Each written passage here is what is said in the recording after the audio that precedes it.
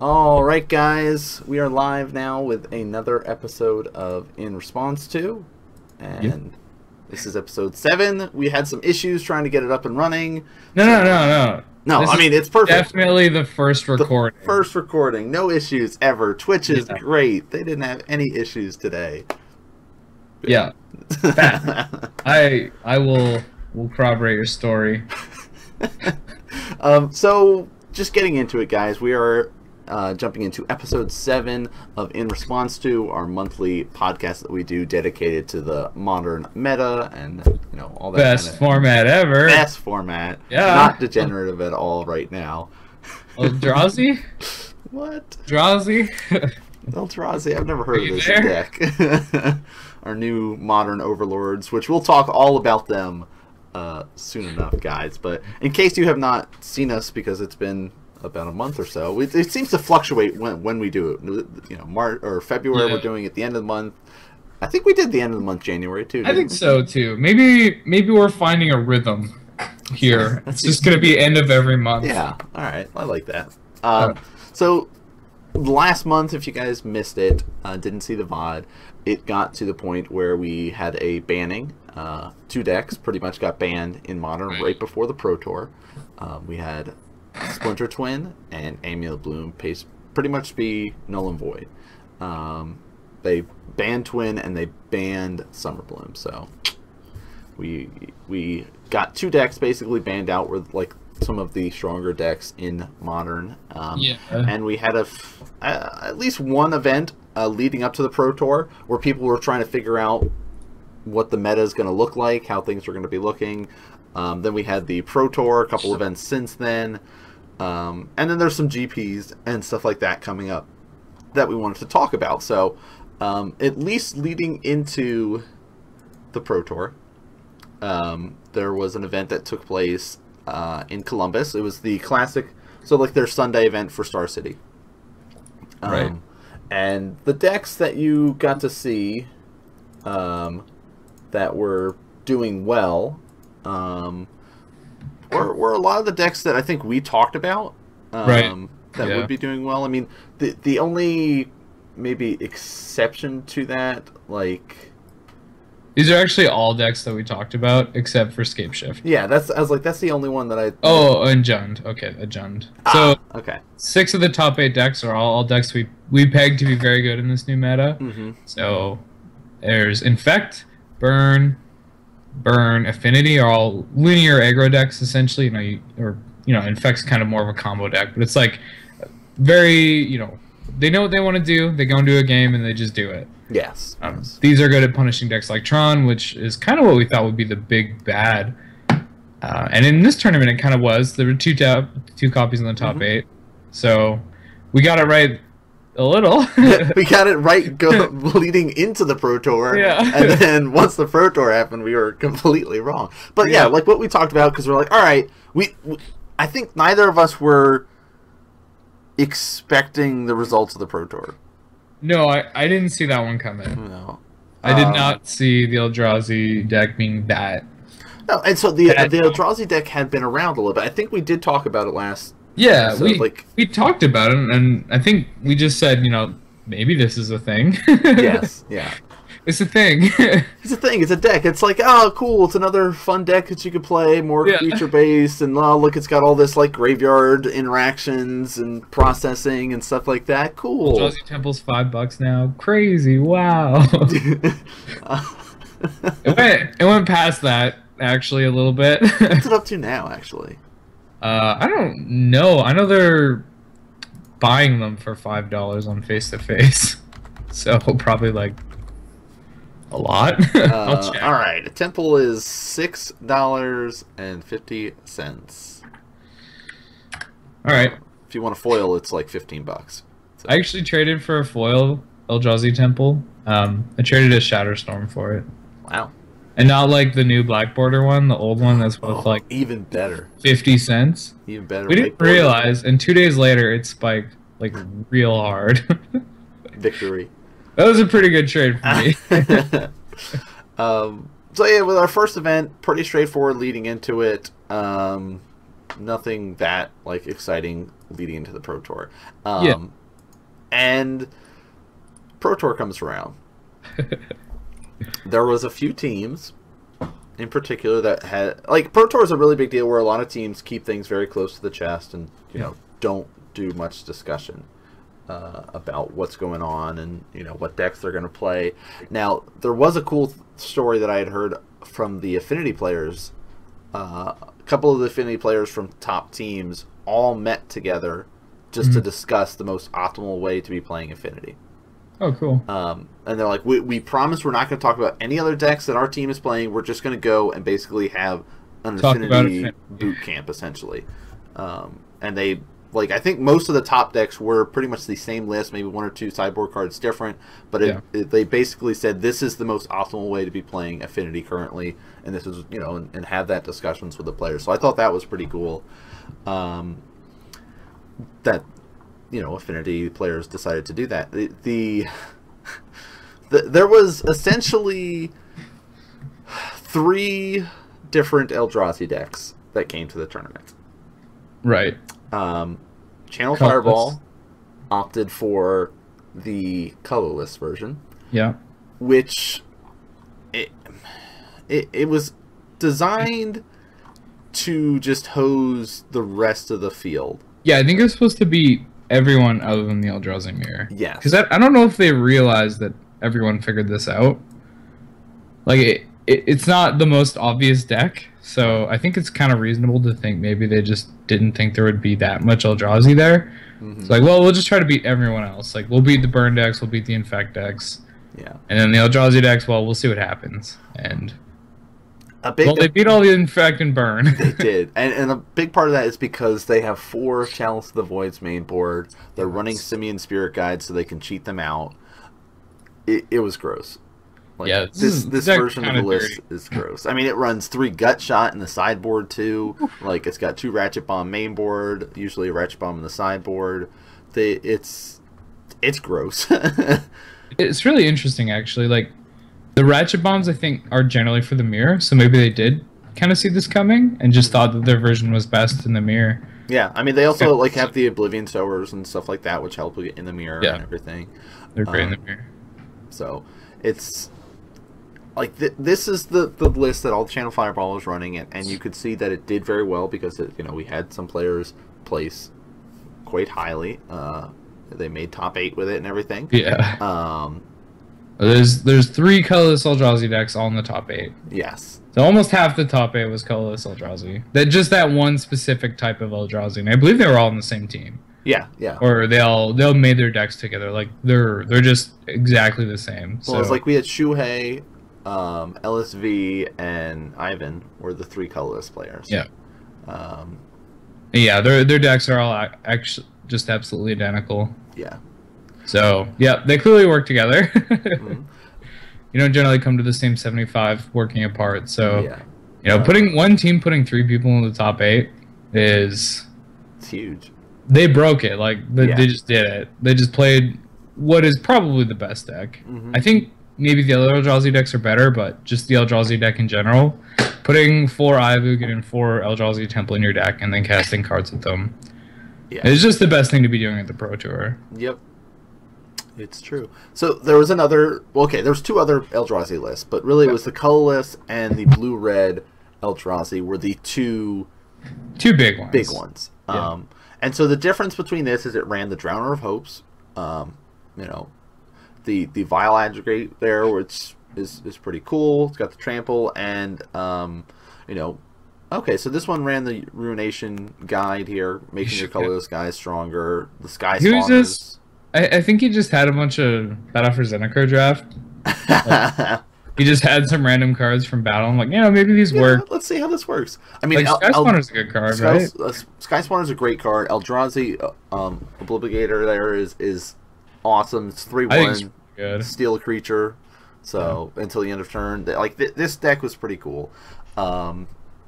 The one that gets me is Vile Aggregate, because it just does not look like a card that should be in any way playable in Modern. Yeah, like it's 3 mana for an X5, where its power is equal to the number of colorless creatures you control, and it does ingest damage. It does ingest. So when you deal damage to an opponent, that player exiles the top card of his or her library. entirely irrelevant. I mean, you have a lot of... This deck makes a lot of Scions. So I can see why they felt like he would be a good guy to put in there. Plus, 5 toughness is pretty relevant for the rest of the meta. Yeah, 5 toughness is a lot. I mean, you play against an Eldrazi deck, that thing's going to die. But every other deck, it's going to be like, well, I can't get through this right now.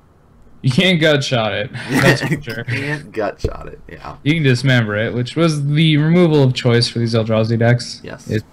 You might think that it's a black card. But dismember is actually a colorless card. That's all it is. It says, for 1 mana, target creature dies. And you lose 4 life. Mm-hmm. That's how this card works. Yep. Phyrexian mana, yay! The worst. Why was this ever printed? Oh, so good, so good. Kind of crazy. Yeah, I love that this deck has like Ruination Guide, Vile Aggregate, Sky Spawner, and like Endless One looks like a bad card too. Well, Endless One is something that's run in every Eldrazi deck. Yeah. And initially, you think it does seem like a bad card, but then when you're like, all right, turn 1, here's an Endless One for 2, or turn 2, here's an Endless One for 4, or those turns that they get to go Endless One, Mimic, go. On turn 1, it's just insane. Yeah. Like Ivu can make so much mana in this deck. And this deck is also playing 4 Scalding Tarns. Yes. So you have to have a Pro Tour top 8 with Scalding Tarns, or it's just not a Pro Tour top 8. So good job. Blue Red Eldrazi, you saved us. Yeah, this was also the list that was running the Gemstone Caverns. Right, that's so cool. I love Gemstone Cavern. I don't know why people don't do this more. Like, just like random Gemstone Cavern. I think it's really sweet. For anyone who doesn't know, essentially Gemstone Cavern lets you be on the play when you're on the draw. So if it's in your opening hand and you're not playing first, you can just begin the game with it in play with a luck counter on it. And if it has a luck counter on it, you can make any kind of mana you want. And to put this into play, you have to exile a card from your hand. So it's card disadvantage. You're 2 for 1-ing yourself, but your opponent's not drawing, and then you do draw. So you're actually just essentially you were on the play. Yeah, essentially. And then, that's really. You're just like, okay, cool. Here's my second land. Sup?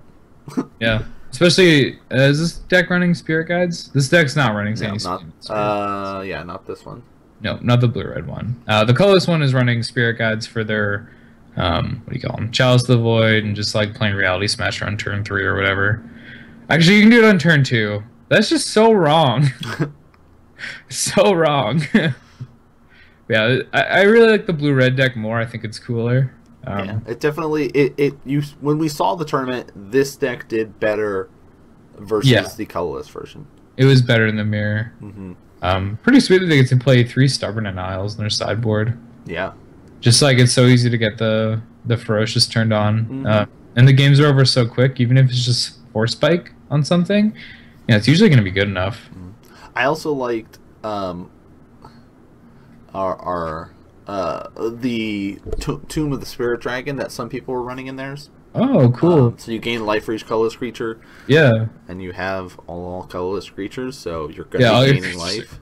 Especially if it gets locked up in the mirror where you both are sitting here and like, all right, I've got 4 creatures, you got 4 creatures, we can't do anything right now. Oh, I'm just going to activate Tomb. And 4 turn. Yep. That's pretty good. So the other decks besides the Eldrazi's... Oh, actually, we have one more Eldrazi to discuss, and that's Frank's. Yeah, Frank's list. Which he made by himself.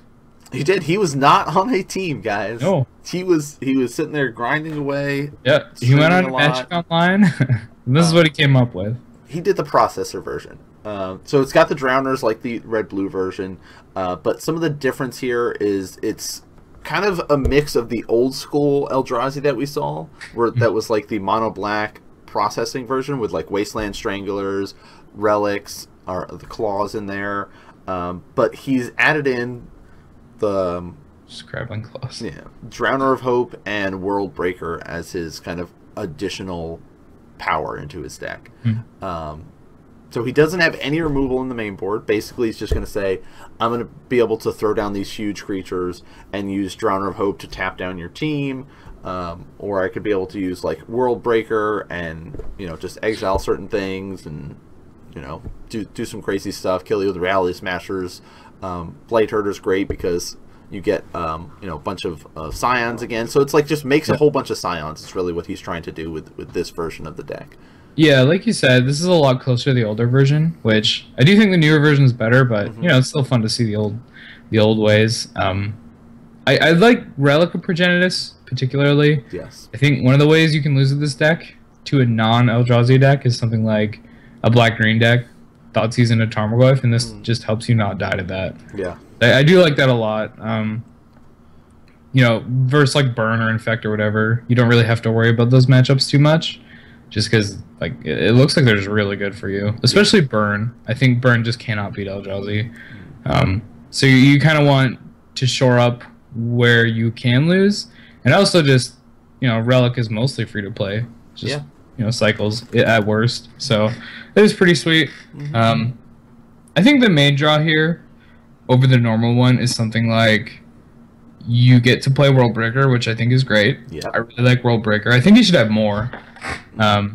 And if you are making all these scions and stuff, like, you're just going to be able to place more World Breakers anyway. So I would like more of those, but, you know, this is a list he came up with on his own, like, pre-Pro Tour, so maybe he boards into more or changes his deck to have more. Yeah, he said he was doing a lot of testing and working with Melissa as well. Yeah, that makes sense. I would assume so. Yeah. But yeah, it was cool that he, you know, somebody that kind of didn't have a team, was doing all this practice by himself. Yeah. Doing the streaming. First Pro Tour, made top 8.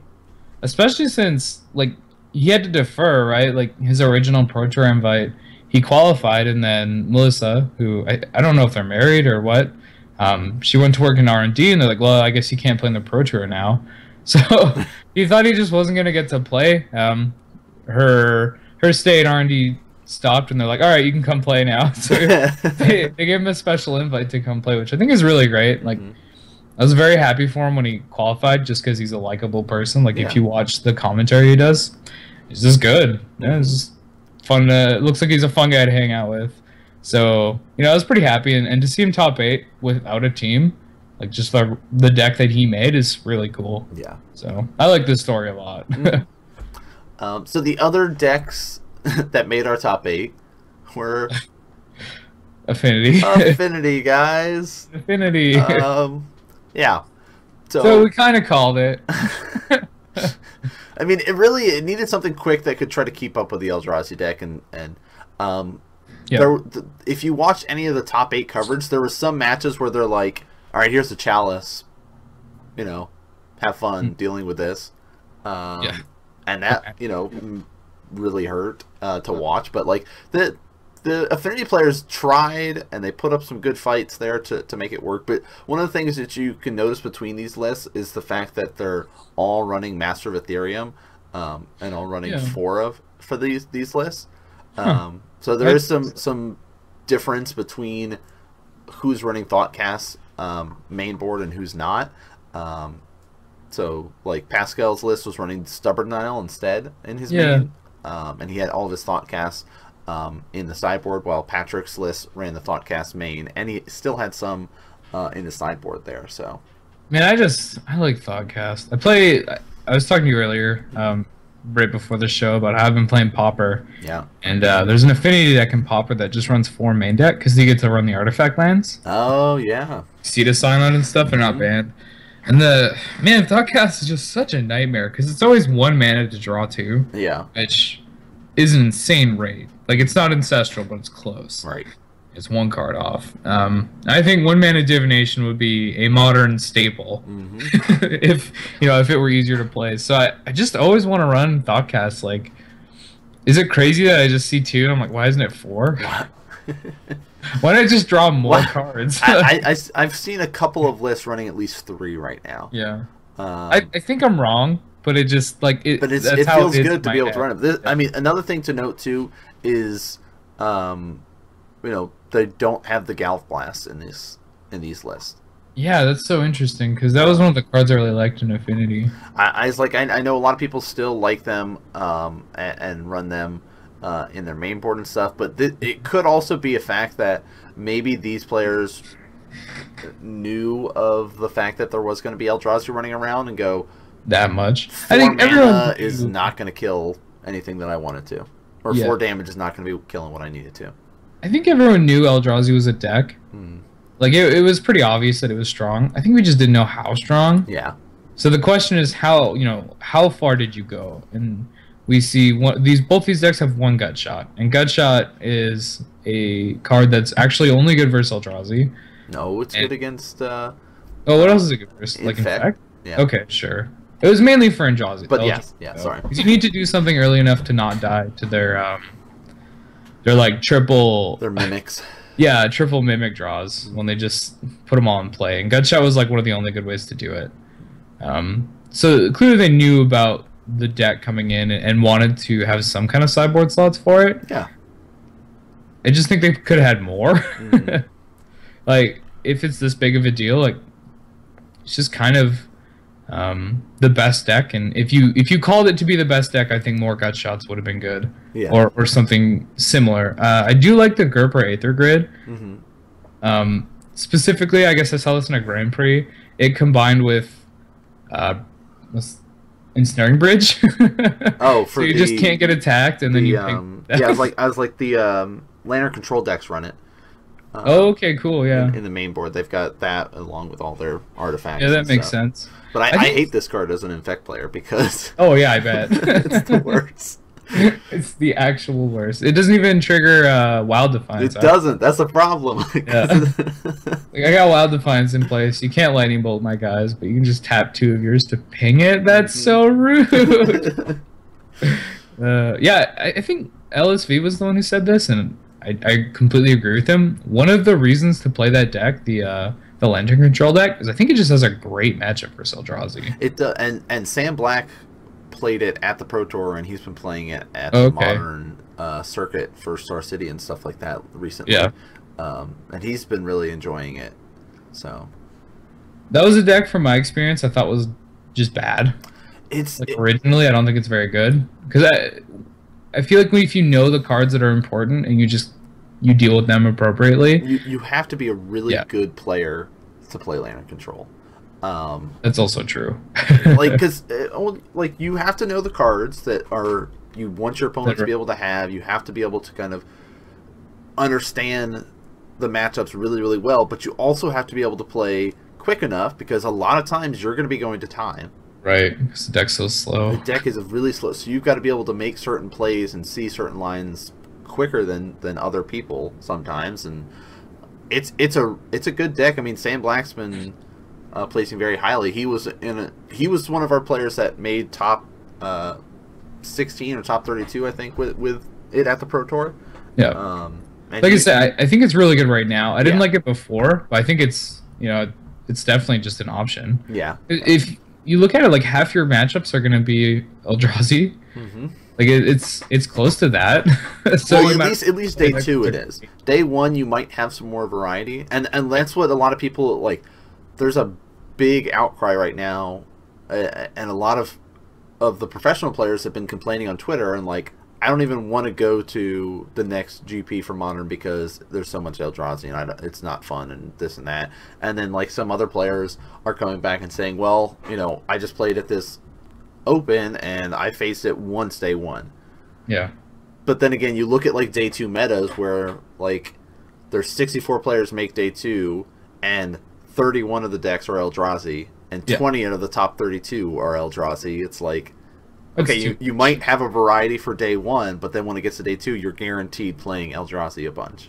Yeah, it's an unhealthy format, which is kind of sad. Like that about it isn't good. So I think we'll probably see something, whether that's like a metagame shift or a ban. Right. I don't know. I think it's probably a ban. I guess we'll talk about that later. But I think like there's decks that can beat this, like that Blue Moon deck. Very close to top 8. I guess you might as well just look at that now. Yeah, so let's pop over to our other list. It's actually something that was from, I think, the second Modern Pro Tour. This is the one that Sean McLaren won. I'll try to find it here, but it's Blue Moon, and the idea here is, it's a Snapcaster deck. So there's 4 Blood Moons main deck. I think the creatures that he was running were 4 Snapcasters and 2 Pian Kirnalars. And then other than that, his creatures were actually just batter skulls. So really, really in on that plan of kind of controlling the early game and then winning with a big threat.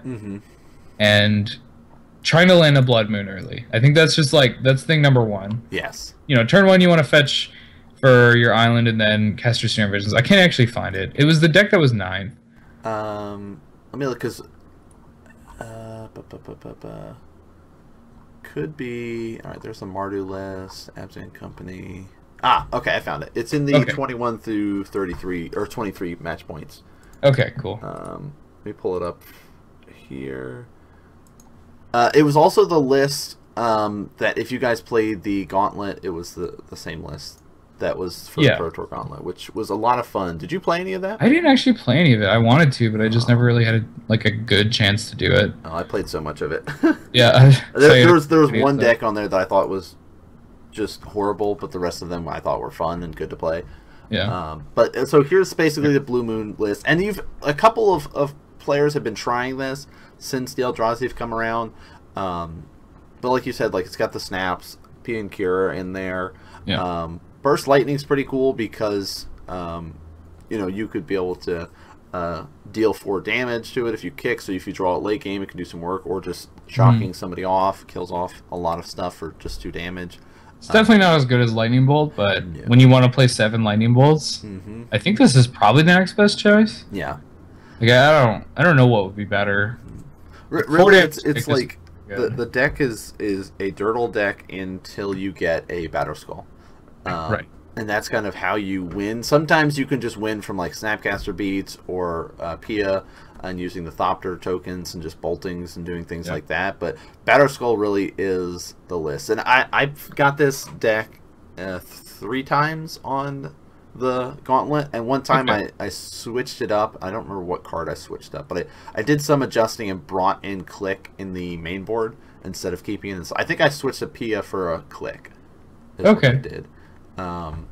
And I like doing that better. Just having a 3/1 flyer and swinging in is pretty good. I can strip people's hands. And, so I liked having that as an extra way to help win with the deck. But it's a fun deck. Yeah, it's a really cool deck. I think if you want to play a Snapcaster deck, this is kind of just where you have to be right now. Which kind of sucks because then you need 4 Blood Moons, which are hella expensive. Yeah. Man, I guess you also need Tarns and stuff like that, but I'm assuming you already have that if you were playing Splinter Twin or something. Yeah.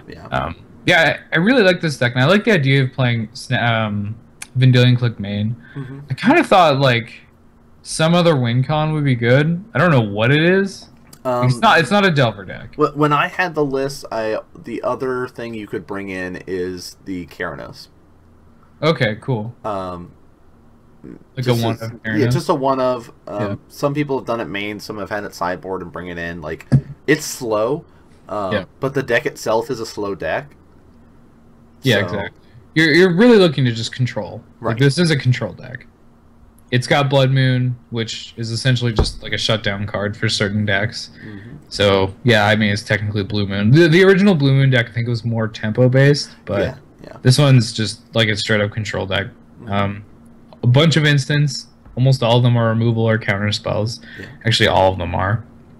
And then very few threats. So, you just want to own the game. You want to say what people are allowed to do and what they're not allowed to do, and then eventually kill them with the Batter Skull or the P and Cure Noir. I do like another threat though. I think Vendilion Click is a really good one. I was kind of wondering why he didn't have one main. It just seems so obvious, just one click main. Yeah, but I guess because you sometimes you just need blockers. Sure.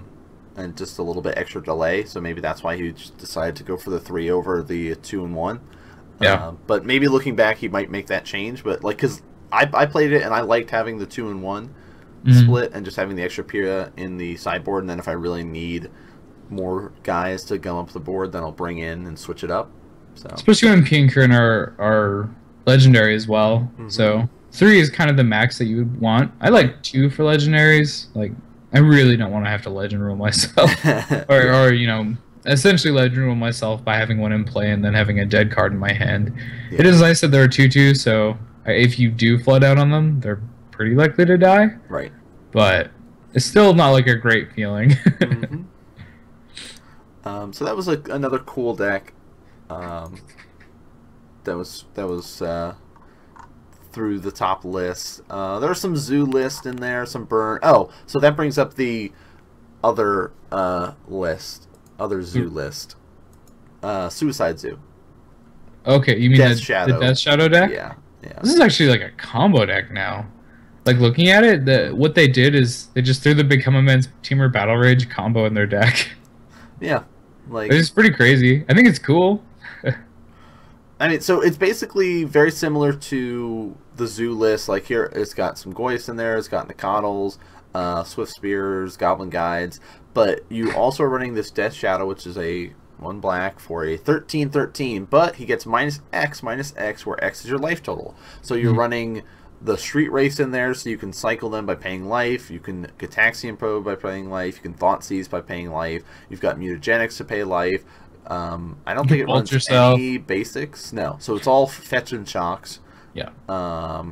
So you can bolt yourself if need be.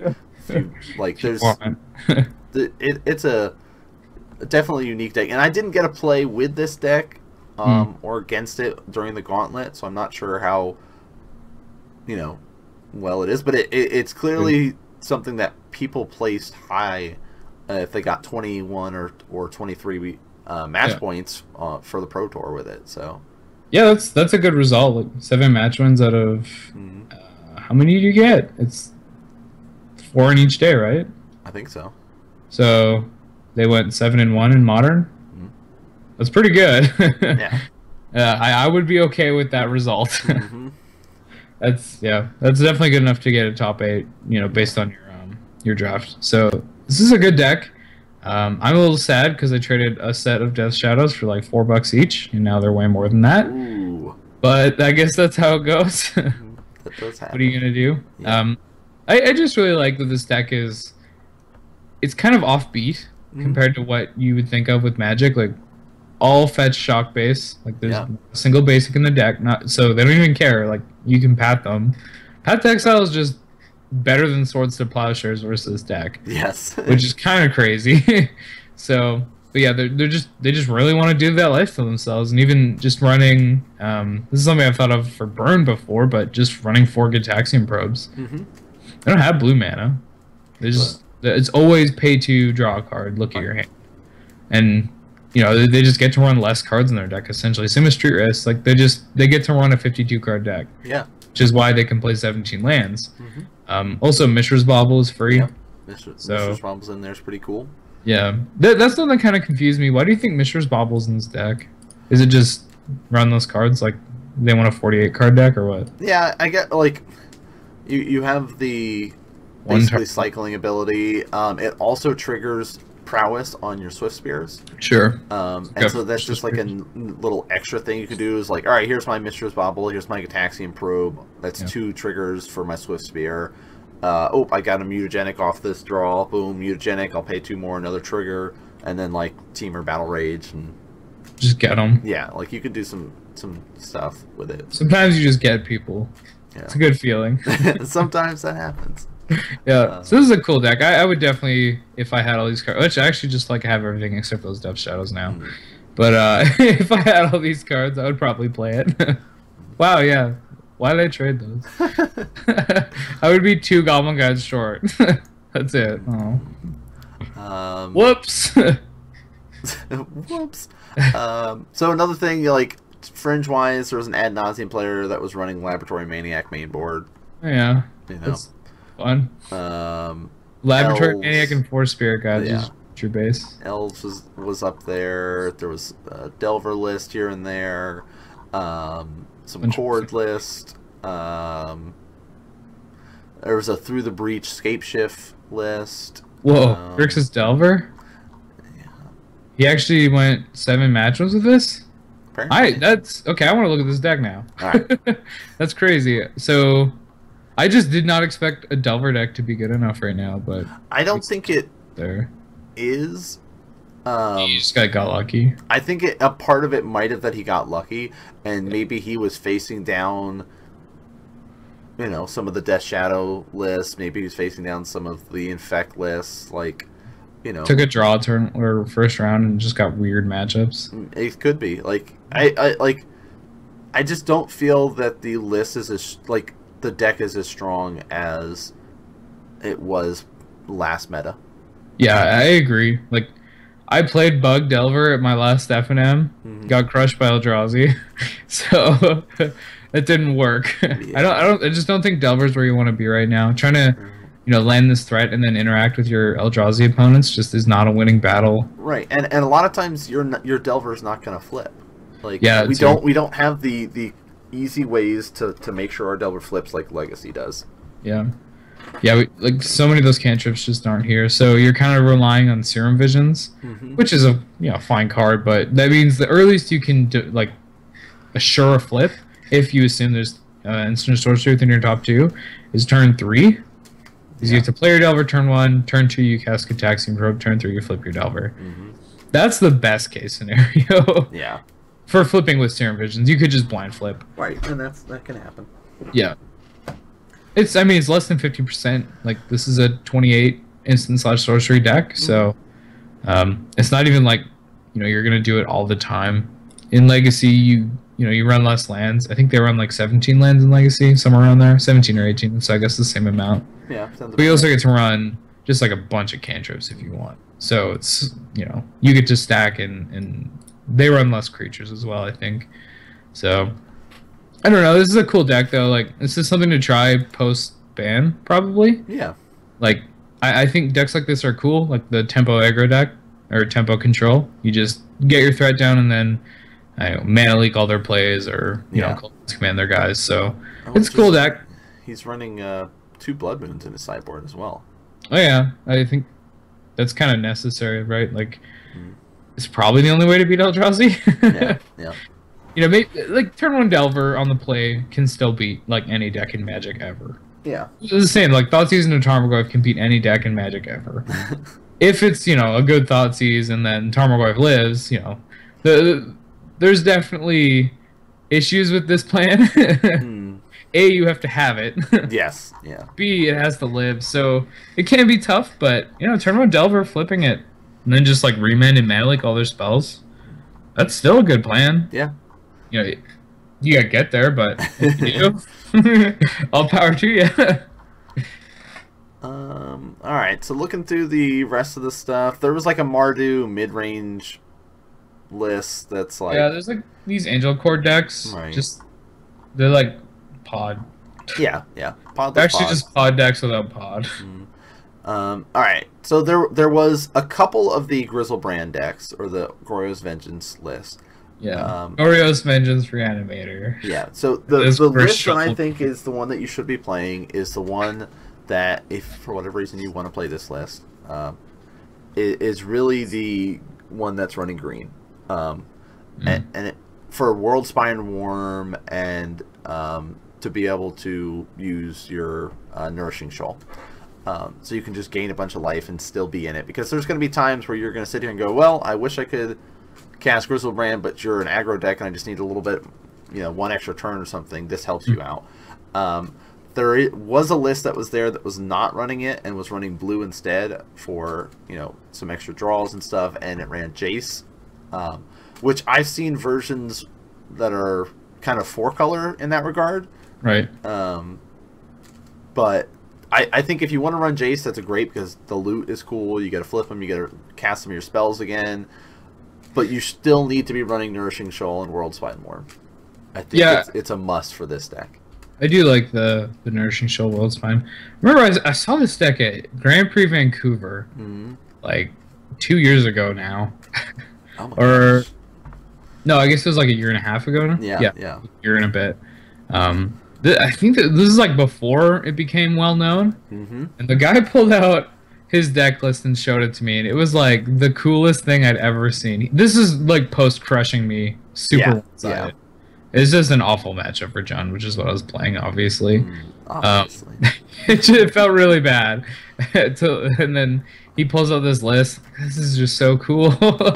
It's very similar to this. It's Night's Whisper, Faithless Looting, excuse me. to draw. There was no blue in the deck, Mm-hmm. so no Serum Visions or anything like that. But yeah, is pretty much the version that everyone played. I can't remember exactly what they changed. I think it was something like adding Spirit Guides was part of what changed the deck. And yeah.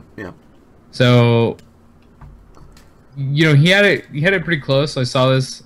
I was prepared when we started seeing it, but I think, man, I like the blue. That's my point here. Mm-hmm. I was trying to say that, and I just didn't know how. I like the blue. I was like, the Serum's great. Having Izzet Charm's great. Yeah. And I like Izzet Charm a lot. You know. I think this deck's or the card's just so versatile. Mm-hmm. Like all the modes are good for you. Yeah. Kill your Snapcaster or something. Mm-hmm. Counter a thing and loot. Yeah. All right. Yeah. Let's do it, man. Draw 2 pitch 2 is really good when you don't really care about your hand size. Yeah. Which this deck doesn't. No, it doesn't. All right, so like those are a couple of the list. Again, there was a lot of like there's like and stuff. There's some Jund and Absent around too, but not very much. Right. It's mostly Eldrazi. Right, and that was the big thing that blew up Modern. After that, we had a change. Yeah, I would say that's a good word for it. Yeah, so we had at least one Star City event since then for Modern, and actually this is the one I want. Our top 8 did have some Eldrazi. It wasn't as like here's 6 out of our top 8 are Eldrazi like the Pro Tour. Yeah, only half the top 8 was Eldrazi this time. Just 4 out of the 8. Yeah. And then we had 2 affinities in there, a Kiki Chord because Jeff is playing, and a Merfolk. And Merfolk has been something people have been trying to play to deal with Eldrazi, and some of them were having some success with it, like Spreading Seas, Seas Claim. Yeah, shuts you off your lands. You've got a lot of them are also running white again. Some people have tried the mono blue list. Some are running the white for Path, and just ways to help interact with the Eldrazi Menace, essentially, because that is now they're the deck in Modern. Yeah, it's the deck to beat. People are essentially saying, okay, what can I do to beat it? And in ways, some fringe decks are going to be better now. Right, if they're like land destruction or something, just like, randomly is good. Like there's some decks out there, like Lantern Control has never been like a top tier. Yes, it's run at GP, it's done well at events, but it's never something that you're like, I'm going to be seeing Lantern Control all day, the time. Yeah, no, but now it is a better deck. It's a reasonable deck, Like I can't fault someone for playing it right now. It's just a good choice for Steel Eldrazi, and it won a GP before Eldrazi, so clearly it has good matchups elsewhere. Yeah. Yeah. The other thing is Eldrazi has shifted too in the decks. As you can see, like the colorless list is not really there anymore. People have been trying the blue, white, red, green, but really it's been determined that blue white is the color list that you want to run. Yeah. You get Path to Exile, which is a great card in every matchup pretty much. But the big thing is you're running like the Sky Spawners in there, the Drowner of Hopes, these kind of guys. Yeah. Thought Knots, Reality Smashers, the normal stuff, but it also has got Displacers, which is 3 mana for a 3/3, and you can pay 3 mana and exile target creature returns to the battlefield tapped under its owner control. I think you meant white for a 3/3. Oh, yeah, sorry. What were you thinking? I don't know. It's but basically it interacts with the Sky Spawners and the Drowners of Hope. Here, let me get more Mimics out. It also lets you potentially strip your opponent's hand a second time with Thought Knot Seer, because you can sit there and say, okay, Thought Knot leaves the battlefield, draw a card, he's going to enter the battlefield, now I got to look at your hand and steal something again. Yeah.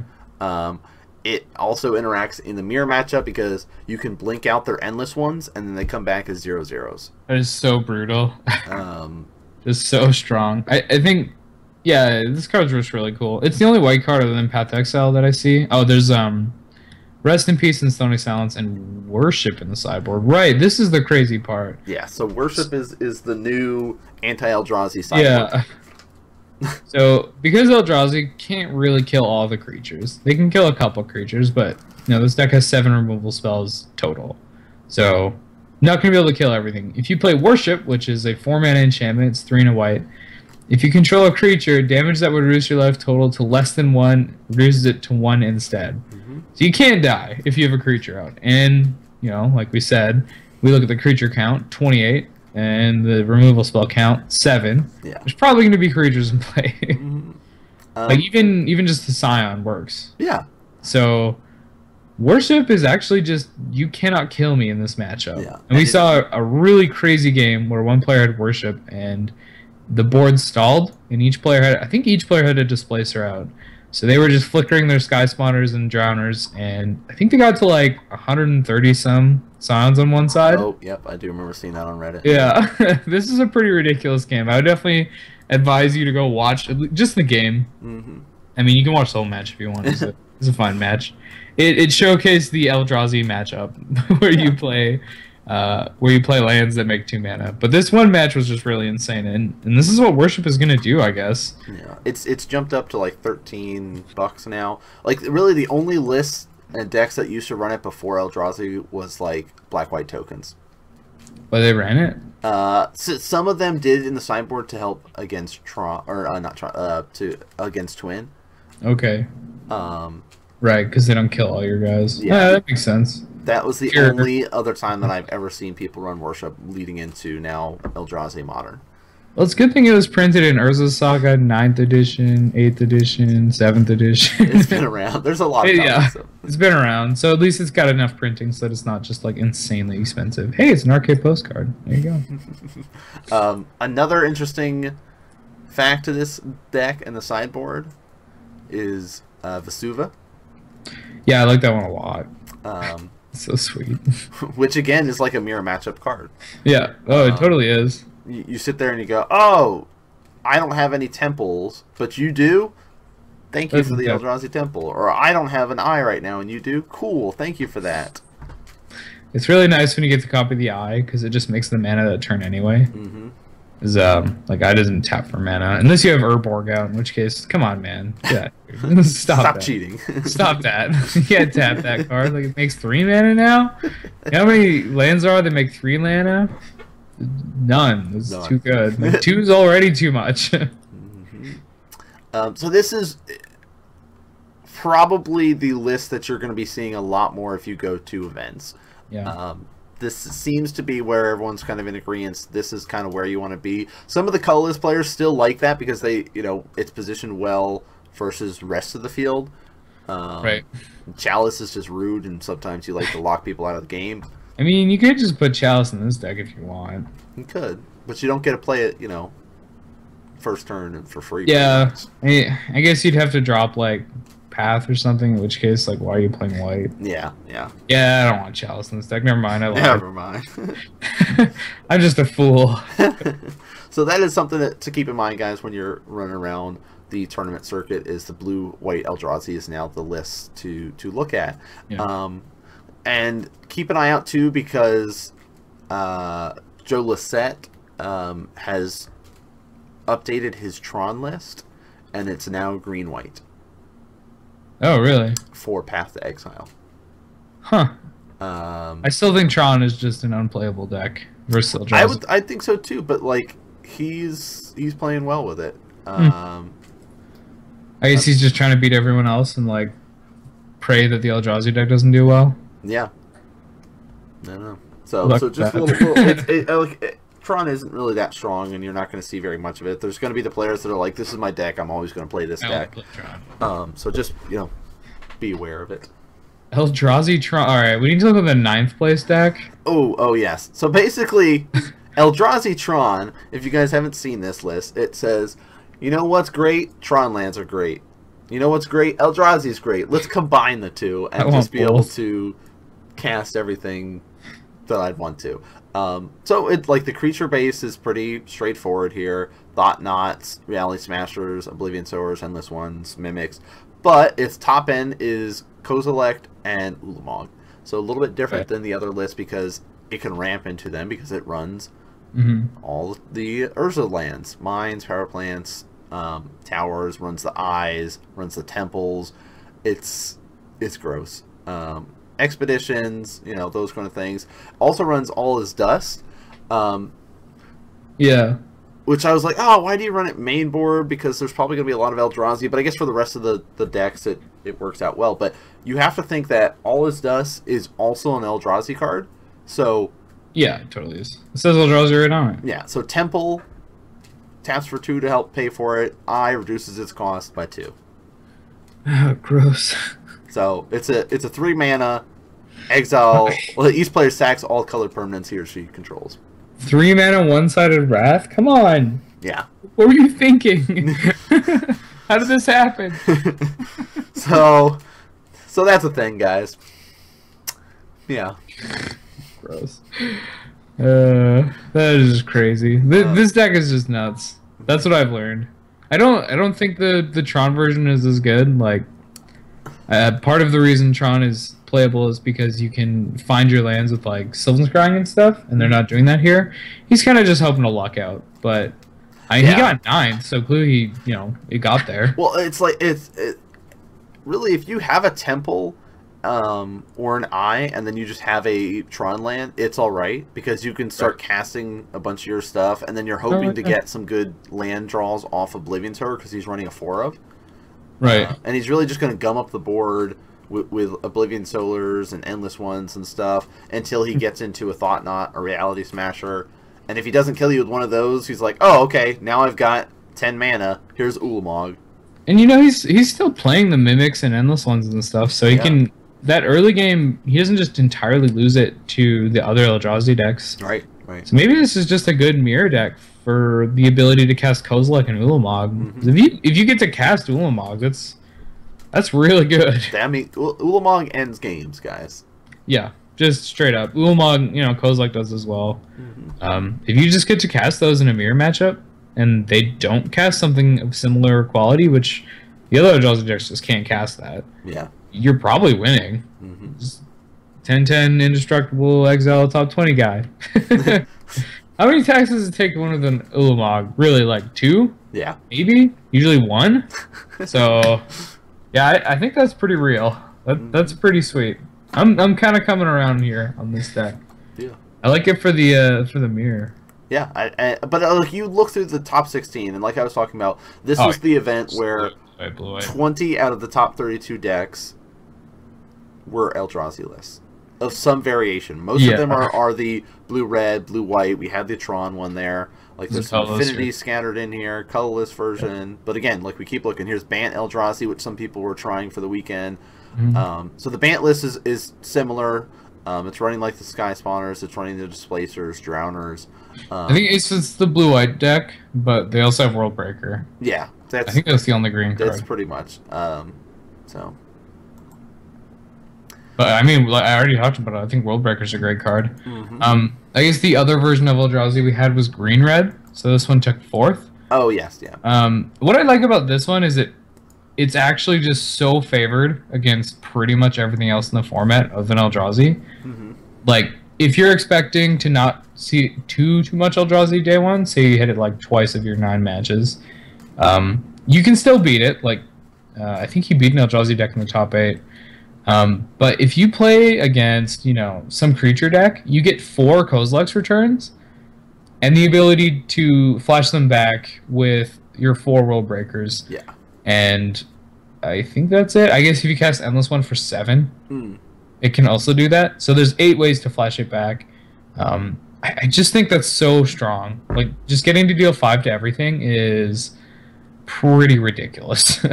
Yeah. I thought Kozilek's return was too good when I originally saw it. I thought it was too good for Standard. I think it's right for Modern, but you really need to be able to take advantage of it if you want to go full blown. Like, I'm actually playing it in the Standard deck I'm playing is just Jund, obviously. Of course. Because those are the cards that I own. And I actually have that Blue-Red Prowess deck too. That's really sweet. Oh, okay. But I'm just playing these just for the front end. Like, that's how good it is. I would do that same thing in Modern. You know, Kozilek's Return, we talked about it last time. It's just a good Modern card. Yeah. Without the flashback. And he gets to flash it back. Oh, yeah. He could be able to cast it for the extra 5. This is a scary deck. I think this is really good. Yeah. I mean, it got 4, so maybe this is another list that you'll be seeing people run around with as well. So, do you want to point out quickly the Infinity deck? That one is the one with the Garpray, Aether Grids, and the and Dispatch. It also has Dispatch. What is it? Yeah, it does. It does. So that makes sense. So this Austin here basically went in and says, okay, what is the deck that I'm trying to beat this weekend? Eldrazi. All right, what can I do to adjust my list a little bit to make it better against Eldrazi? Well, he shrunk down on the amount of masters he's running, only running 1 now. You know, he's kind of filled up it with the Signal Pass, the Mem Knights in there, going for this kind of dump my hand sort of style to help him get that Metalcraft, so he could be able to dispatch, which he could either tap a creature or Path to Exile without them getting a land. Which, you know, he runs 2 main board in there. Being able to pass something is pretty convenient. This is also the list with 4 of the Galv Blast in there, so just a little bit different. No Thought Cast in the main board. They're all in the sideboard for it. The sideboard is kind of very similar to what we were seeing, like Whip Flares, Thought Seize, Dismembers, Ancient Grudge, Aether Grid, Spellskite, Torpor Orb, Chalice we've seen, but the other big thing is Ensnaring Bridge. So again, Eldrazi, this works out great. Plus, you can sit here and go, you know what, I've got, you know, 1 card in hand or no cards in hand. I'm going to swing in with my Signal Pest. I'm going to swing in with my Ornithopter, instant Quip, Cranial Plating. Yeah. And you're dead. I think being able to instant Quip Cranial Plating is what kind of makes that ridiculous for a Eldrazi deck. If not, you'd be able to attack with your 1-power creatures on your turn because you draw your card and then you can attack. But just being able to like swing with your 0/2 and then make it like a 9/2 at instant speed is just so good. Yes. It makes the matchup just insane. So you don't actually need both Aether Grid and Ensnaring Bridge to win. You can just win with the Ensnaring Bridge. I do think Aether Grid's not great if you just have the Aether Grid. Yeah. Like, you know, ping your Mimics is fine, but for the most part, you're not going to be able to kill a lot of stuff. But the combo there is very strong. And we actually saw it in 2 of the games for the finals. I think both sideboard games, this combo is assembled, and the Affinity or the Eldrazi deck just can't really beat it. No, they can't really interact with it too well. Yeah. So. And this is why the Lantern Control deck has such a good matchup. They just run like 4 Ensnaring Bridge main deck. They do. Like, they say sorry about your luck, but yeah, sorry, bro. I'm gonna have to do this real quick though. It's pretty good. I think that sideboard option was honestly why he won the tournament, and I expect to see that in pretty much every Affinity sideboard until something changes. April. Yeah, until whenever the next BNR is. Yeah, sometime in April. I don't remember the exact date, but yes. Yeah, it's definitely worth it because you can get around it pretty easily with only having 1 card in your hand, swinging in for 1, and then, you know, all this great stuff can happen with your Cranial Platings and things like that. So, cool to see the Affinity list do well. But again, like, we look at our top 8, and more or less, it's very similar to the Pro Tour with, all right, here's Eldrazi, here's Affinity. Jeff's just such a good player. Like, so he's just a really good player. A 62-card main deck. Really? Yes. Also, a lot of it was because of the Eldrazi decks. Like, he's running Lone Missionaries in there now, and Big Game Hunter is the big one. I wonder if he was just like, I don't know what to take out.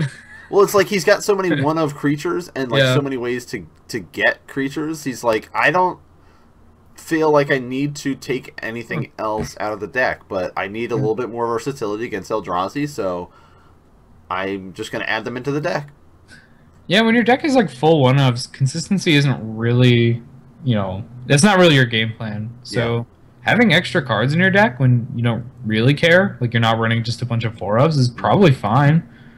I don't see how there's a big difference. Like, so now my random chance of drawing, like the cards he wants to draw every game, just based on the numbers here, are Birds of Paradise. There's 4.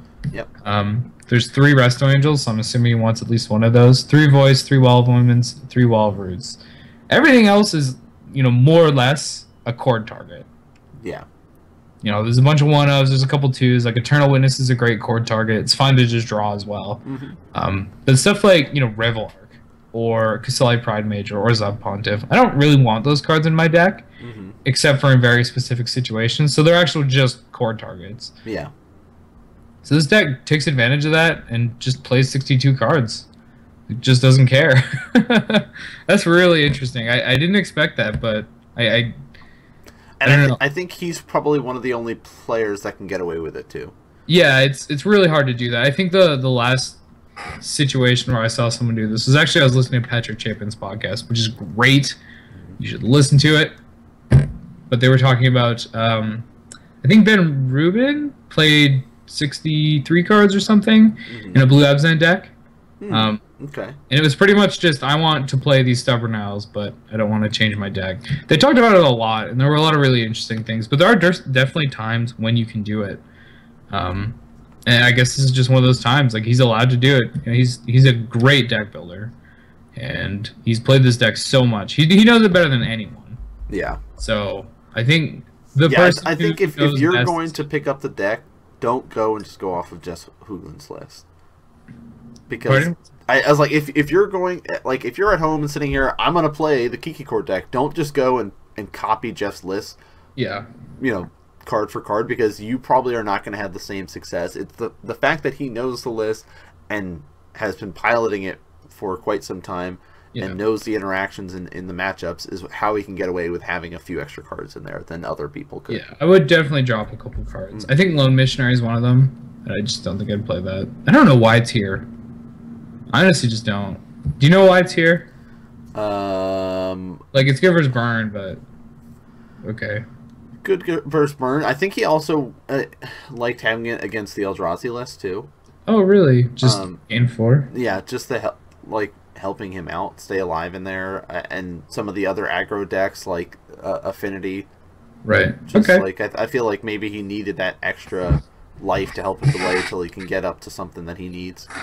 Yeah, for anyone who doesn't know, because Lone Missionary is kind of only popular in Pauper. Yeah. Is 2 mana 2/1, and when it enters the battlefield, you gain 4 life. So not really a card we'd look at as a modern card usually. I think it's probably a fun sideboard card for Burn. But most of those decks want to play like 3 mana. If they have more creatures, make 3/3/3s. If they have more life, gain 5. Timely Reinforcements. There we go.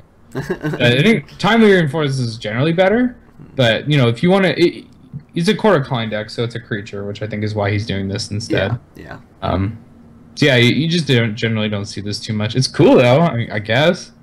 I didn't expect it. I mean, he is number 1 in the point standings right now. So yeah, mostly off his modern. He just top 8s all the modern. Yeah. Opens. I think the last 3 he's top 8'd. That's a pretty good standard. That's pretty good. Like, that's very consistent. And with a deck that's not really entirely meta either. No. I'm impressed. All right, so that was Louisville right now. There is an open taking place right now. It is Legacy currently. Yeah. So there will be some more modern deck lists to discuss later for our next event that we'll go over. But there was also states that took place during the Pro Tour weekend. And a lot of the decks were what we'd expect. There was some Eldrazi lists running around that placed top 8 at certain states. But there was 2 decks that I wanted to talk about that were just kind of stood out for me as interesting decks. One of which was the Naya Allies, which I think we've talked about previously. Yeah, I think a little bit. This deck looks different, though, mainly because I don't recognize all these cards. So basically, a lot of them are the original Zendikar Allies. Yeah.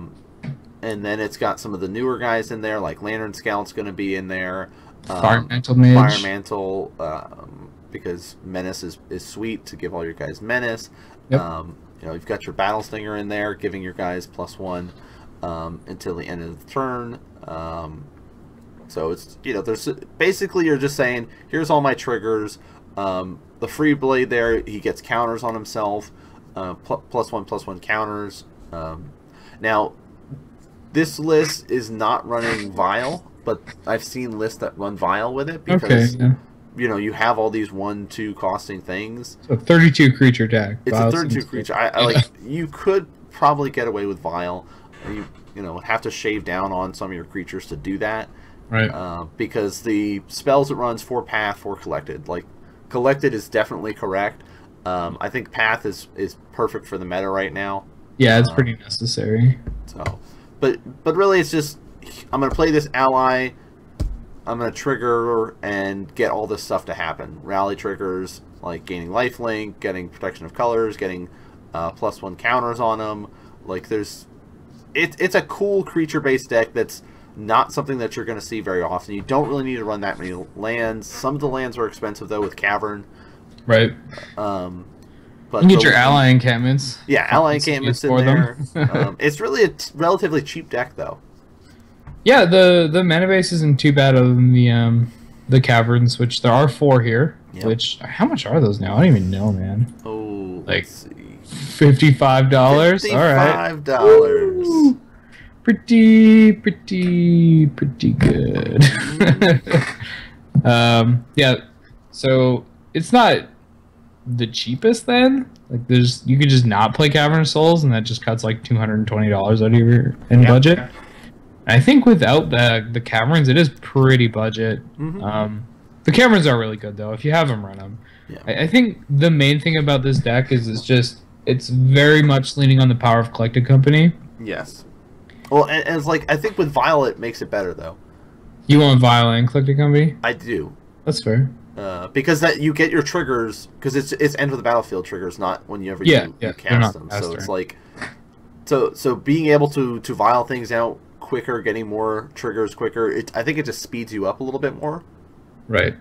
Because you're not, like, there's the highest converted mana cost you have is 3. And that is your Mantle, Lantern Scout, and Evangel. So yeah, everything else is 2 or 1. So, like, I don't know. Yeah, I mean, it gives you stuff to do before you get to that 4 mana of Collected Company. I mean, before that, you're casting the creatures. Yeah, but this way you can get like 2 creatures per turn instead of the 1, and then turn 4 you get like 4 triggers at once. So, you know, some crazy stuff going off for all your rallies that you've gotten. It's also worth noting, like, you can do some janky stuff like at instant speed. Yeah. Yep. Like just like a Coon Battle Slinger, just pump your guys at instant speed, or wow, Expedition Envoy, really? Just white for a 2/1 ally. That's pretty cool. Yeah. What else has instant speed? Oh, here's a good one. The Evangel. So it's a 4 of. Whenever color. Kabira Evangel, all right, or another ally. So rally, and you may choose a color. If you do, allies you control gain protection from the chosen color until end of turn. So that can jank up combat real good. So that's something I want to violate. Like that specifically, I think is the best one here. Yeah.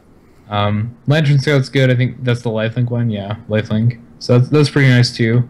So you can jank up with combat pretty well with this deck, and maybe Vials are just good in that way as well.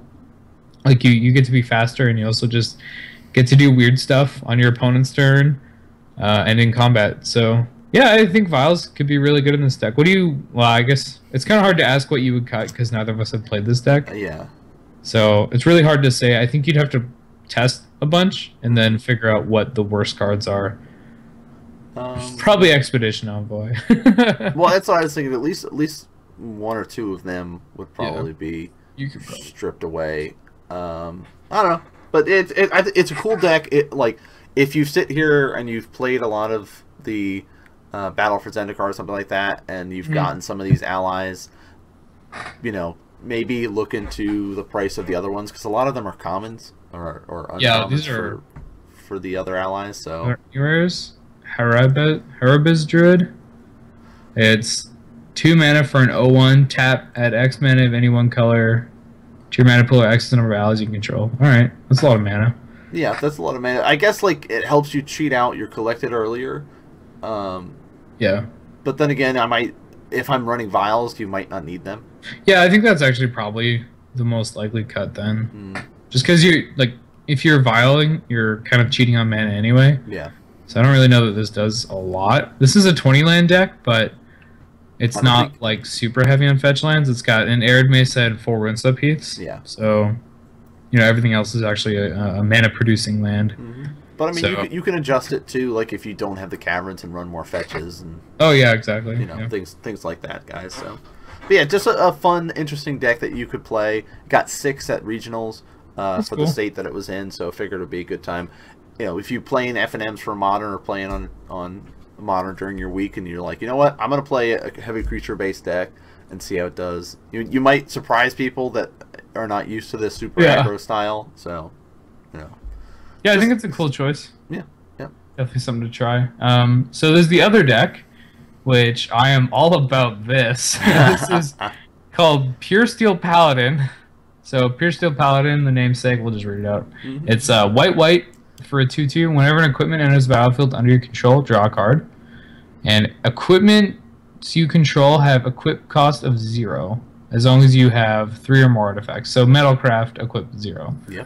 Okay, yeah, it's actually just Metalcraft right there. I just missed it. So this is actually a little story we have. I had a red-white Gisela deck that was just equipment-based. This was by far the best card. Yeah. You just never mulligan with Pure Steel. You're just like, yeah, no, I'm keeping. I don't care what else. Doesn't matter what else. Scared of these other stuff in different lands. So it was a really sweet card, and I love that it's played in Modern, at least a little bit. So the other creatures it's got 4 Spellskite. Yep. Because Spellskite's awesome. Trinket Mage is in there. Help you get some of your artifacts onto the, search for artifact with converted mana cost 1 or less, reveal that card, and put it into your hand. Cool. And then you've got Stonehaven Outfitter, our newest addition from Oath of the Gatewatch. It says, equip creatures you control get +1/+1. Whenever a creature you control dies, draw a card. 2 mana for a 2/2, 1 colorless, and a white to be able to play him. Picks up artifact or equipment quite well. Yeah, works very well in that regard. And so we've got a nice variety of equipments. Basilisk collar in there for. You'll notice that a lot of the equipments are like very cheap to play on the battlefield, but if you have your paladin, they cost 0 to equip. So. Which is really busted. So I just figured out why Hanger Backwalker's in this deck.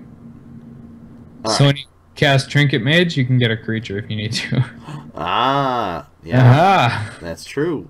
I was really confused. I'm like, why is there one Hanger Backwalker in this deck? I don't get it. Like I like the Thopters can like pick up equipment and stuff, which is cool, but it feels a little out of place. Like it's kind of slow, but then I really Trinket Mage. Like, all right, boom. Here's my Hanger Back.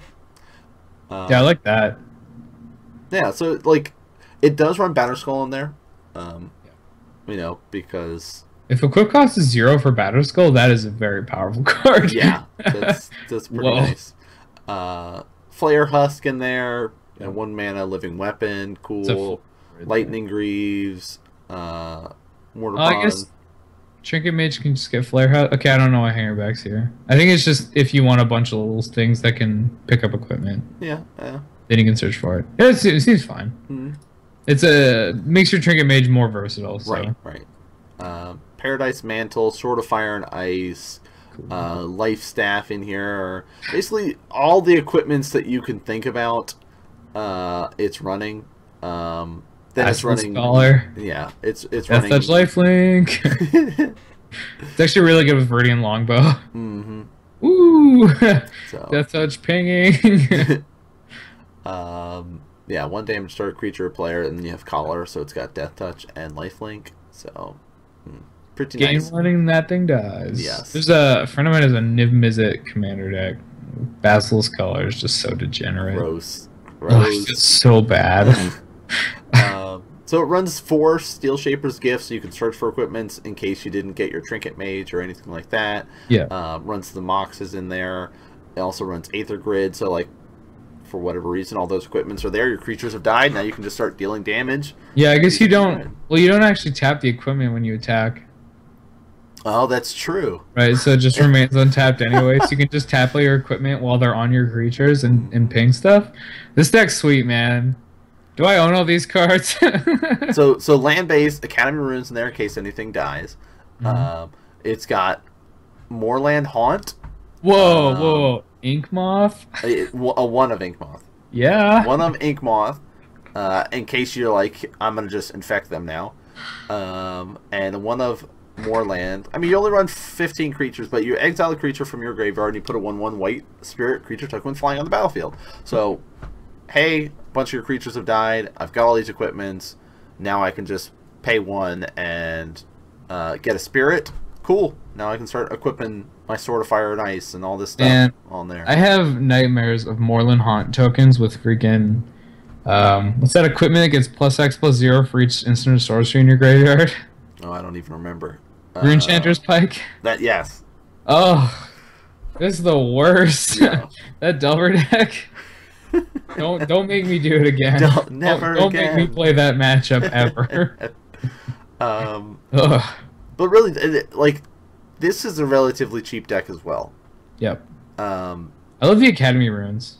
Yeah. Yeah, you killed my equipment? Nope. It's back. The expensive things, really, the opals. Yeah, I don't think you need them. No, I think it helps. Yeah, they're good for your metalcraft, for like your paladin. But like, it's not that big a deal. Yeah. I guess. How much is Batterskull now? I bet it's dropped a lot. Let's see. Still $20. Okay. The GP promo is 15. There you go. Buy the promo, guys. Buy the promo, guys. The art's really weird, but it's $5 cheaper. $5 cheaper. I guess the other expensive card here is the Sword of Fire and Ice, which is definitely a pricey one. I think they're like $50. Yep, wow. 55. Or you. Oof. Okay, hold on. The original is 55, the Darksteel one, but if you go for the Modern Masters edition, it's 57. More. Yeah. I don't know why. People like their art. I guess I like the old one better. I don't like the new one. I don't know. So this is another fun deck. You could probably pull this one together too. Yeah, this is pretty cheap. Like so just other ways to help mess with people that you're playing against, guys. Play some fun decks that are not so cookie cutter. Yeah, this is a really cool one. I would definitely play this if I had everything, which I guess I have most of it, but I would need some Pure Steel Paladins. I only have 1. How much of those I feel like they're super cheap. Yeah, they're not like super cheap, but they're not expensive. Okay, $5. Yeah, Trinket Mage, I think it was printed at common at one point, so it's pretty cheap. And yeah, most of this equipment is pretty cheap. Like I guess Basilisk Color is a couple dollars. Yeah, like 8, but yeah, because it's also used in Commander and stuff. Yeah, a lot of this is, you know, just $8 cards, $5 cards, which for Modern right now is apparently budget. Yeah. Definitely a budget. So, and they're all one-ofs, which is nice. You're not like trying to get a set or anything. Right. It's not like you need a set of Sword of Fire and Ice. You just need 1. Or I mean, you don't even need it. Like, you can just play a different sword. Yeah. Like, Feast and Famine's great too. That's a great card. Just play that. That's fine. It's like $30 cheaper. Boom. Boom. So those are the 2 decks that I wanted to show off, at least for you guys to be able to see some different varieties of it. We have some upcoming GPs. Just quick, there's a couple in March coming up. One in Italy, one in Australia, one in Detroit. And the one in Detroit, the one in Detroit is what a lot of pros are like. I'm not going to anymore.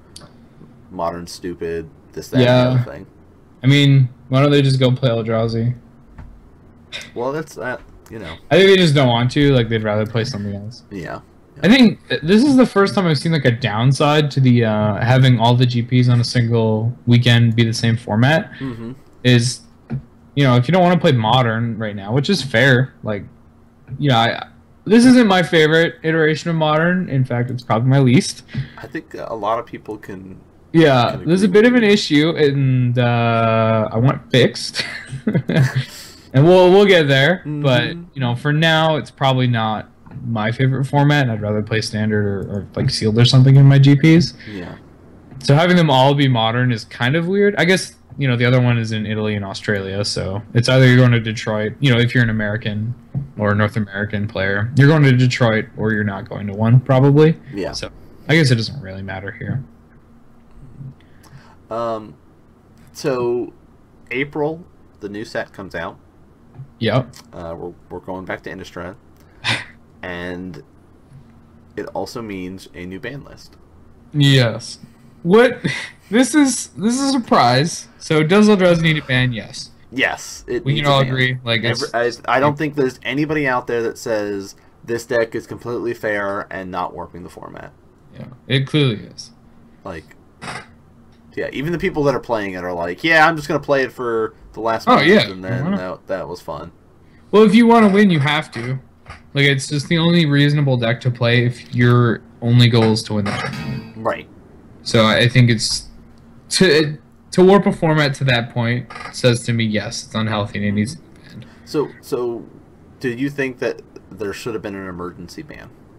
No, I don't think that's like an option until you literally can't play any other deck, and it's like, so I guess how I said earlier was what I liked. If everyone's just winning on like turn one or turn two, and you have to main deck something like Leyline of Sanctity just to have any chance to win, then you emergency ban. Like, the format's just not playable at that point. Yeah. If you need to have a full set of the Leyline, and you're not even playing white, like, it's just not a playable format anymore, and you're just mulliganing for it. Like, then we emergency ban.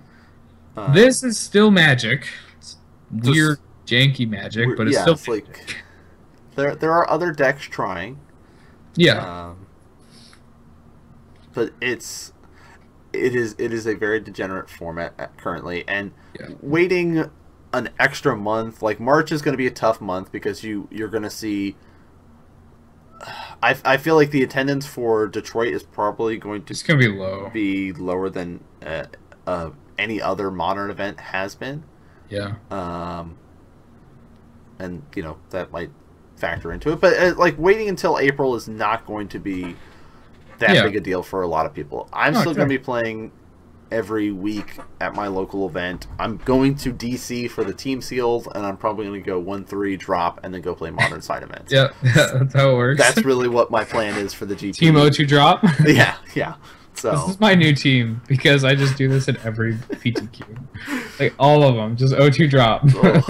Yeah. It feels bad. I'm not gonna lie. All right, so bannings. Yeah, I guess I'll go first. I think that Iovugan should be banned.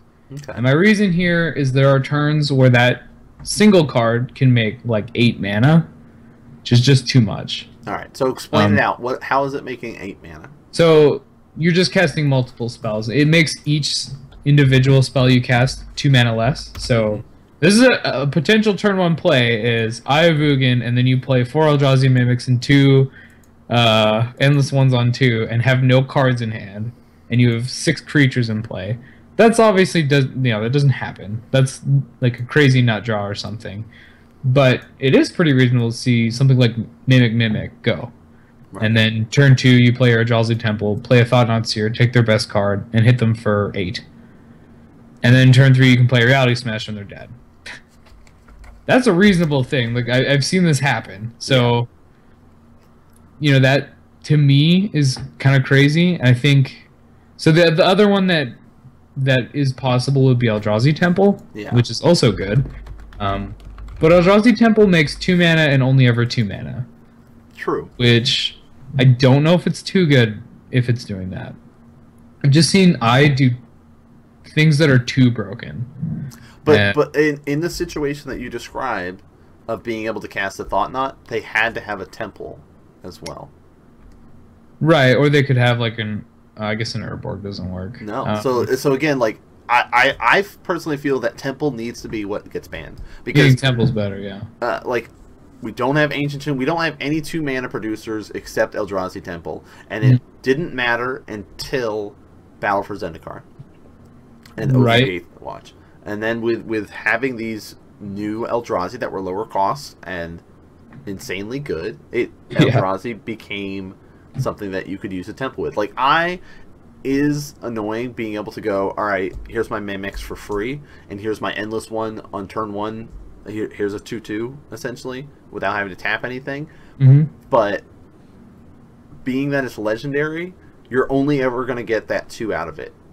It only gets really crazy when Eldrazi Temple is combined with it, I feel. So I think if we get rid of the Temple...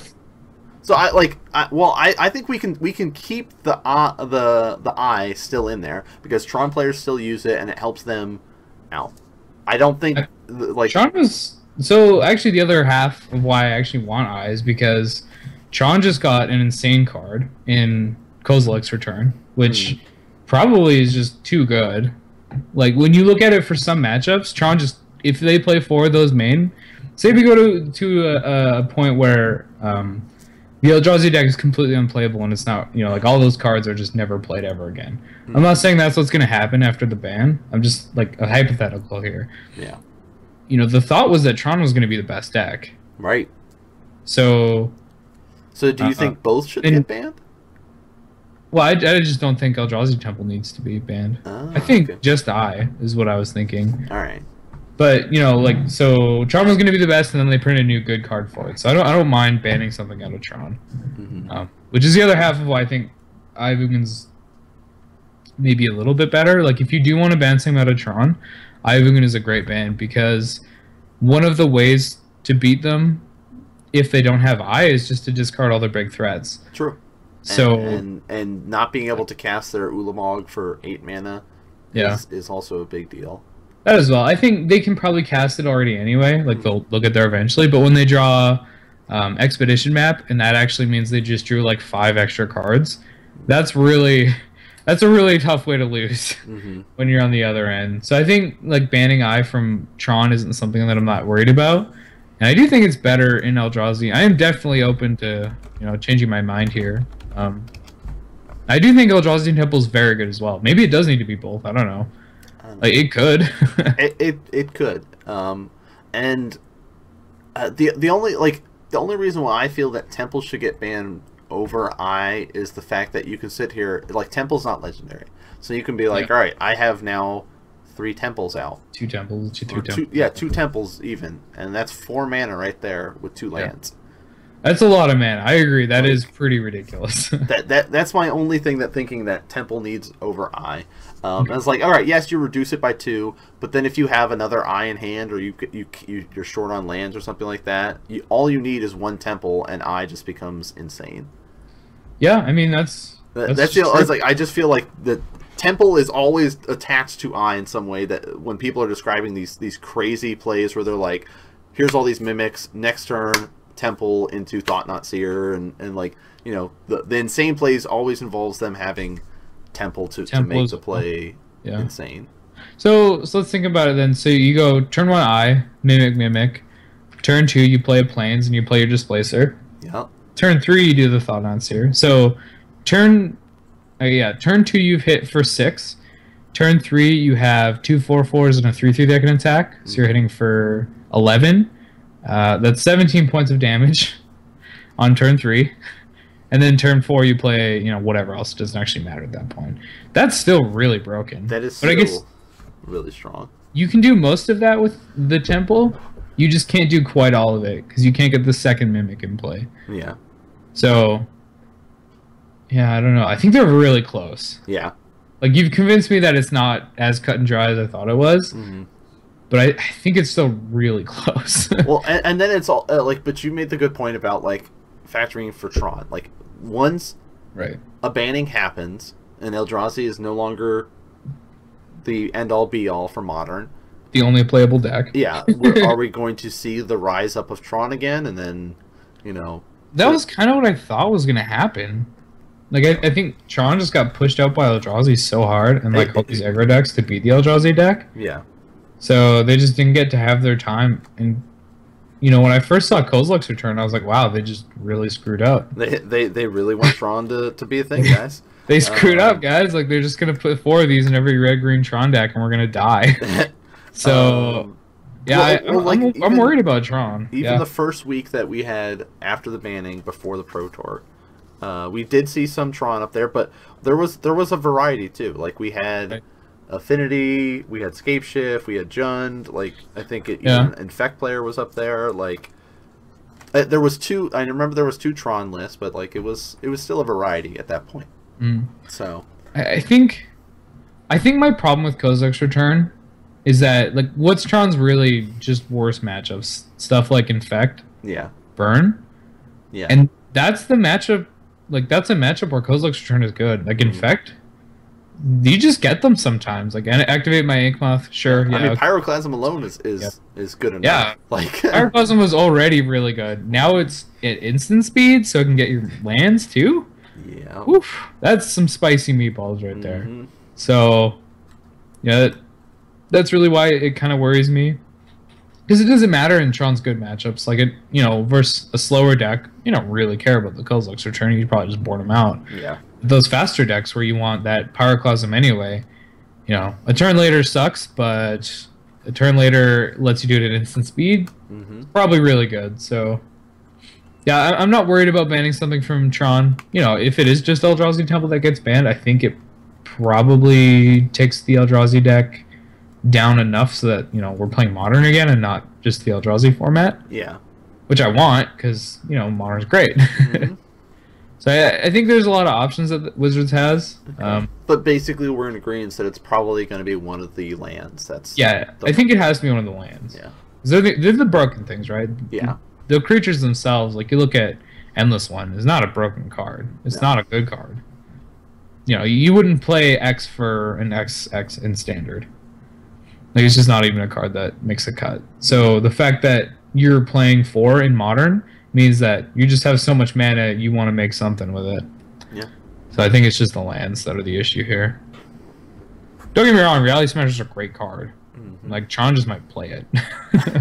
And Thought Knot's here too. Like, they could just put them in their deck. They could. So I think they have some options, and they're gonna have to work out what that is. I think the other thing that could come with bans is unbans. Is there anything that you'd like to see unbanned? Or that specifically would help here, like maybe instead of banning Eldrazi Temple, which, you know, they just unban something. I think that's the wrong choice, but, you know, maybe you have some crazy idea that I don't have. No, there's nothing.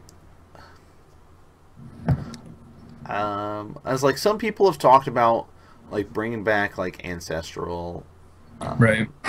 You know, I'm pretty down for that. Things like that. Like, I don't feel like Ancestral is so ridiculous right now that it would. I don't think it would help the problem. I don't think it'll have a factor. I think it would be interesting to see what would come of adding Ancestral into there. Yeah. Other than that, like, I don't see anything that I'm like, I really think we should have that in there. Like, for a little bit I was like, okay, maybe Stormforge, but being able to put a Batterskull into play on turn 3, I don't think I really want that. No, if you unban, if you unban what's it called, Stoneforge, you have to ban Batterskull. Yeah. And honestly, like, does having Stoneforge in the format do anything good for it? Not really. No. There's nothing specifically that I want to have it in the format for. So I just don't. I don't want it unbanned. I think when everyone was talking about that, they got a little. People read too much into what Wizard says. Yes. Like, someone says something on Twitter, and it's like, oh, okay, this is happening for sure. Nope, it's not. That's not really how it works. Like, saying that they want to play your Batterskulls with your Stoneforge Mystics could just mean that, you know, they're both in Legacy decks. That's a defined thing in Legacy. It's been going on for a while, so, you know, it doesn't mean unbanned in Modern. I think that would be too good. Yeah. You know, maybe. What was the card? They said they're not unbanning Jace, which fine, whatever. Okay. I think Jace would be fine in this format, by the way. Like, you just need to unban ways to deal with it. Yeah. So I think you can unban Jason Bloodbraid and like some other cool stuff. I don't know. You don't want to be in that world? I don't want to be in that world. Like, Bloodbraid, I don't want that Jund again at all. I think the problem with that Jund is with Deathrite Shaman, though. True. It wasn't even so much Bloodbraid. That's true. Bloodbraid's really good. Like, and I think it will be unbanned at some point. I don't think it's going to be the next BNR. I think it's going to be like 2 or 3 down the road or whatever. Okay. Maybe at some point, you know, they print enough cards that the power level or the comparative power level of Bloodbraid to the rest of the format isn't so high, and then you can unbind it because it's a cool card. Like, yeah, Cascade's a sweet mechanic. We want to use it. That's true. I was like, we don't see very much cascading at all anymore. Yeah, like what are the good Cascade cards that are legal now? I guess there's just the Living Death card or Living End. Living End isn't itself Cascade, but the cards that cascade into it. Right. As like, and then you have like the what's that fringe Restore Balance deck? Oh yeah. That's the other one that uses Cascade. Yeah, they have Cascade as well. So, I think one issue with unbanning Bloodbraid is you probably can't unban Ancestral as well. Because that is a little bit strong. Yeah. Like, there's a rug deck that I'm sure could pop up with 4 Bloodbraids, 4 of that. Ew. And playing a 3/2 haste for 4 mana and drawing 3 cards must be nice. That's a little too much. That is an interaction you see in Legacy, though. Those bug decks have the 3 mana 2/2 with Cascade, and just a bunch of hits. So it is a cool interaction. I think it's probably just too good for Modern. Yeah. Which is sad. Cool. So that's like nothing that's really jumping out that we think that's going to be unbanned right away. Yeah. Something's going to get banned from Eldrazi. Yep. More than likely, it's going to be one of or both the lands. I think do you think it'll be both? I think it'll just be one of them. I don't know. They could. Okay, so it depends on how much they take into account the Modern community. Right. Because if it was up to the Modern community, they don't want to see any more Eldrazi ever again. Oh yeah, I'm so done. This is a dark age for Modern. Yeah. So like in that regard, and they're like, if they're paying attention to that, then they might just go over the top and say both of them. But I feel like they're probably gonna pick one. Maybe they'll ban something else from the deck, or I don't know, do something, or maybe they'll put something on restriction or something. Who knows? That would be interesting. They just restrict like Ivugan or something. Yeah, that'd be a little weird. Yeah. So who knows what's what they'll be in place, but it'll come out in April, basically around the time we're going to be having our new set come out. So yeah, I thought is it April, like early April? Yeah, I thought it was end of March for some reason. Well, it could be like just that end period there. When is let me see. I can't remember when the new set's coming out, but I think I think BNR it's effective when the new set comes out, and it's announced a week before. April 4th is the next one. Okay, is the next BNR? Yes. Okay. So yeah, I think that's like. And let's see, when is the set release? I feel like it's the Monday after pre-release, usually. I think that's right. That sounds about right. That's how it feels. Yeah, okay. So I guess we'll just have to wait and see April 4th. See what happens. Yeah, so is that when it's effective or announced? Announcement is the 4th, which let's see. Which is a Friday. No, that's March 4th. Yeah. April 4th is a Monday. No, it's a Wednesday. April 4th? Yeah. No, it's Monday. Oh, that's May. Oops. There you go. I went too far. I just was like scrolling through my calendar. All right. So Monday after pre-release. Confirmed. We did it. We remembered. Go us. We did good. So we'll have another show in March. Probably near the end of the month, right before the ban list and everything, to kind of talk about how Modern has continued to be a degenerate format and stuff like that. Now, I don't know. We'll see if there's any other cool stuff that we can talk about for next month, because this is a monthly event that we do for In Response to. So anything else that you wanted to discuss before we call it a day? No, I think we're good, man. I think this is some good topics. Good stuff. All right, so why don't you give some shout-outs and say where people can find you and what projects you're working on, all that kind of good stuff.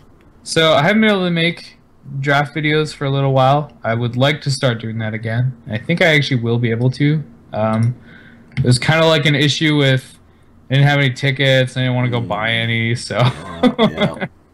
Well, hopefully that happens again. I think definitely by the time Cube comes out, next time Cube comes out, I'm definitely going to draft a bunch and make some videos. I also think I might start doing some Pauper, which is it's a cool format. So if you want to check that stuff out, the easiest way is definitely just to follow me on Twitter. It's at Mutarn. I think it's usually up on the YouTube thing. It's up right below your Lotless Troll.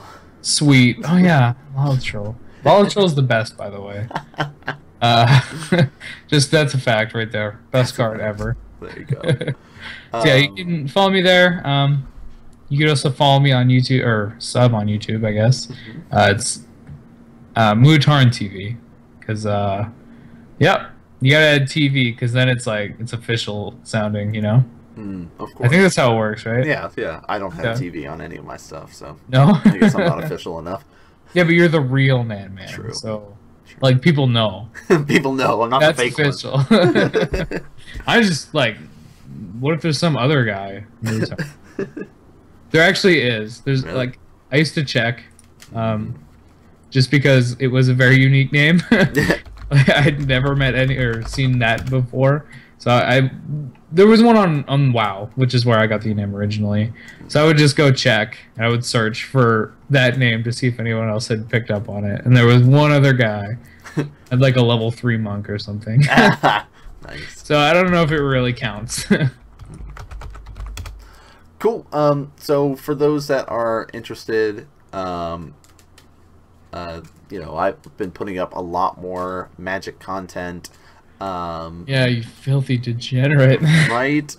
So Brandon's referring to the fact that I just posted up a lovely how-to tutorial video for all of you guys out there who want to well, be awful people and make your opponents cringe when you're playing them.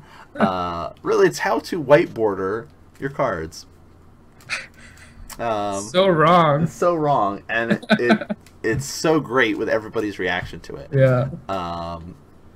So you know, I did some videos like that. I'm also doing coverage now for my Modern tournament at my local shop, and that's every Monday at 6:30 p.m. Eastern. We go live on Twitch, which will be right here, The Real Nan Man, and then VODs from that go up on YouTube, usually about Wednesday of that week.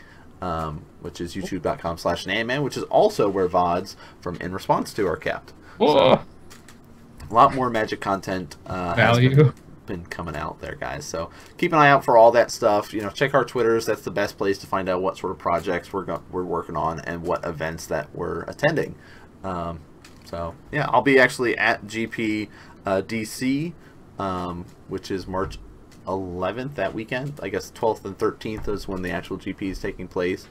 So I'll be there, losing in Sealed and then playing Modern side events. So you know, you can come and hang out and yeah, lose in Sealed and hang and play. Get all your In Response to paraphernalia. Oh yes, we got. You know, what was that card that you were supposed to sign at the GP? Siege Mastodon. You know, nobody came up and asked for one. I don't know, man. Slackers. Look, man, 5-mana 3/5 was actually good in that format. Which is bad. That's not good. Dirtle. That was in 14, right? Yeah, it sounds about right. So many people have such negative memories of that set, but I actually liked it. Like, there were so many cool archetypes you could draft. Like, there's that Red Black Sack deck. Yeah. There's the deck where you'd play the enchantment, where all your opponent's creatures are spirits, and then you get that enchantment that lets you pay 2 mana to give a creature flying, so you just shoot all their creatures. Yep. Man, there was so many cool archetypes. I think the problem is it was just too damn slow, and that mono blue deck was way too good. Yeah.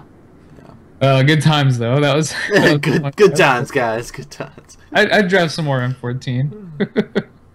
All right. Well, that's going to do it for us here today, guys. Thanks so much for tuning in and watching. We appreciate you guys checking us out here. Again, show your support by hitting the follows and checking out all of the other stuff that we're working on. But thanks for watching, guys. We'll see you guys next time. All right. Peace.